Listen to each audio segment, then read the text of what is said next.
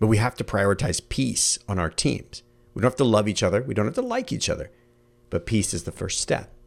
And I had to do an intervention, which ultimately led to two members locking themselves in an office for about an hour and a half or so. And then when they came out for the next year-ish, they had peace.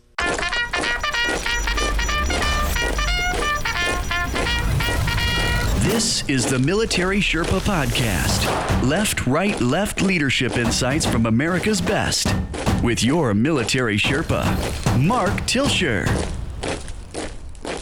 Welcome back to the Military Sherpa Podcast. I'm your host, Mark, and it is time, my friends, for the midweek mindset. This is where we take a motivational quote and dig deep into how it applies not only to your life, but how we interact with our families and how we coach others. Now, today's quote comes from Douglas MacArthur, and the quote is, "The soldier, above all others, prays for peace." Now, the reason that I chose this quote is very relevant. Have you noticed that there's like Chinese balloons flying over the country and wars and rumors of wars happening all over the world? This quote, "The soldier above all others prays for peace," is more relevant now, virtually, at least in my lifetime. It's more relevant now than I can remember in recent times. Like, asymmetrical warfare is one thing. We go to combat and we fight an enemy that we don't really feel all that much danger from as a society, although when we're on the ground, that's a very different story. But now the enemies are bigger and greater, and the stakes are a lot higher than they've ever been before. And so when we think about peace in the military context, we often simply think of the absence of conflict, but never forget, soldiers have a unique perspective. It's us above anyone else who sees the consequences of war. Now, in this age of 24-hour news, and we have journalists embedded, the public is getting an eye into war that they've never seen before. But we as soldiers, we see the human tragedy of war. We see the destruction in a very visceral way. It's us that pick up small children and carry them through the streets while their parents are left behind because they can no longer do the job. If you know what I mean. It's us that drags our friends, through into the alleys and onto trucks and watch the Humvees and the troop transports get exploded in front of us. And it's us that brings that home and deals with the PTSD and the tragedy and terrors of war.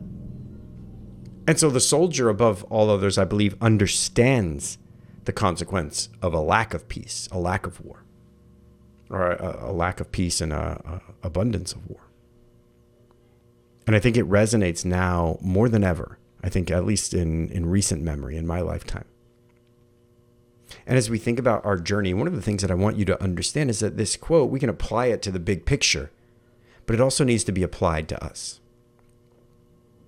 The person that I want you to be is a person of peace. I want you to think about the peace index: purpose, place, provision, physical health, and people. And I want you to think of what it's like to have inner peace.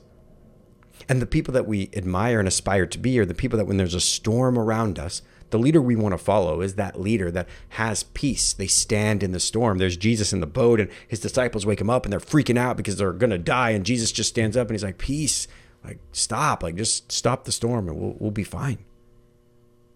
These are the leaders we want to follow. And that allegory, that story emphasizes that. And as we think about peace, it's impossible to make a good decision when we don't have peace. It's impossible when we're freaking out, when we're having a panic attack and we're struggling and we're worried and we don't know what we're going to do or how it's going to turn out, and we allow our minds to run away with us, or we're depressed, we have anxiety, we have panic attacks. All these things are happening in us and around us. It's impossible to make good decisions. And this quote, this idea really gives us this perspective that we should be desiring and praying for peace above all else. And forget external peace. What about internal peace? Have you bought the Peace Index, right? Jeremy Kubicek's new book. If you haven't, you totally should. Go to Amazon, Peace Index. It's a great starting point. But peace is a crucial tool when it comes to decision making. It's also a crucial tool when it comes to respect. If you're not a leader of peace, if you don't have peace, first of all, you can't give peace. If you don't have inner peace, you can't transfer what you don't possess. You can't give away that which you don't possess. You can't give peace to another human that doesn't have peace if you don't have peace yourself. And so that journey to raise our peace index, to up our health score over time, is a journey that we can't stop obsessing over. And as we think about our teams, a way that we can think about this piece is, what does your team look like? Is your team a team of peace, or is it a team of conflict? Do you have people on your team that are they working as one cohesive unit? And if we were looking at the metrics of a high performing team, communication, relationships, alignment, execution, and capacity, we're in the relationship component.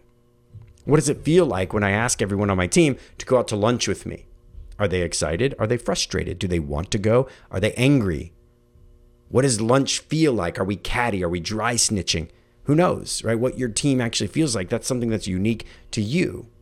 But is there peace on your team? Peace is the precursor to alignment. Without strong, rich alignment, our execution will never be what it could be. Never. And so as we look at our coaching activities and our coaching mindset and what we're coaching to, it's critical that we're looking at our team. And if we see two people or two groups of people, it's gotten to the point where we have cliques. When we see groups of people, that's a call to action for us. How do we take these groups of people and create peace amongst them? How do we put them in the same room and get pizza and just sit down and talk this out until there's nothing left to talk about? Or when somebody comes in your office and says, I'm tired of this person, and rather than listening to them and hearing them bend, you say, okay, great, I want to help you have peace with this person. Let's talk it through. What are you going to go say to them? What are you going to do to them? How do the two of you work it out? I'm here for you. I'm going to coach you through it, and I'll help coach them through it. But I want the two of you to build your difficult conversation skills. But we have to prioritize peace on our teams. We don't have to love each other. We don't have to like each other. But peace is the first step. And I had to do an intervention. And I've told the story many times, which ultimately led to two members locking themselves in an office for about an hour and a half or so. And then when they came out for the next year-ish, they had peace. And there was no conflict between them, not overtly, not between us. And so what ended up happening on our team, we got the benefit of that because all of the drama and all of the stress that caused to my teammates dissipated after that hour and a half. And it had gone on for way too long. And I was probably the start of it. I'm not going to lie. But our teams need to think of peace as a central action. Soldiers need to pray for peace more than anyone else. Why? Because the consequences of our teams getting it wrong are higher than anywhere else in the world. If we get it wrong, people die. And there are some other jobs where that's true as well. Oil riggers and crab fishermen. And there's some jobs out there that are really high stakes. But often we are, and I believe the only job where we go other places, we save other people.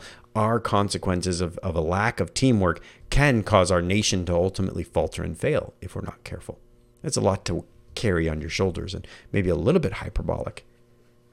But on the long scale and a grand scale, it's absolutely true. And so when we're coaching people and we're setting time aside to talk with our subordinates, we need to talk to them about this idea of peace. Who do they have peace with? Who do they not have peace with? Who on the team do they struggle with? Who do they wish their communication was better with? Maybe their spouse. And we need to support them and help them to identify where they can grow. And the same thing is true for us. If there's anyone on your team that you don't have peace with, this needs to become a number one priority for you. Pray for peace more than anyone else, and then seek after it. Run towards it, like Dave Ramsey would say, like a gazelle out of the hands of a hunter. You got this. So if this is interesting to you, again, I will always encourage you to join me for what is the greatest coaching certification program in the world based on the feedback of our students alone. This sets the standard for what professional military education should look like. I want you to be there. Go to militarySherpa.com or email me, mark@marktilsher.com, and we can get started. I want all of my instructors to commit this year to getting 5 people into the class. Put it on your unfunded. Talk to your friend. Help us give away free seats. I don't care if it's spouses or military members. If we get 5 people, if we each multiply 5x for the next 3 years or so, we will conquer the Department of Defense in no time. And so that's a rallying cry I want you to get excited about, and I want you to get behind. 5 people. If you haven't been through our coaching program, you be the first. I hope you have a great week. I'll talk to you soon. I'll see you on Monday. I'm out. Thanks for listening to the Military Sherpa Podcast with Mark Tilsher.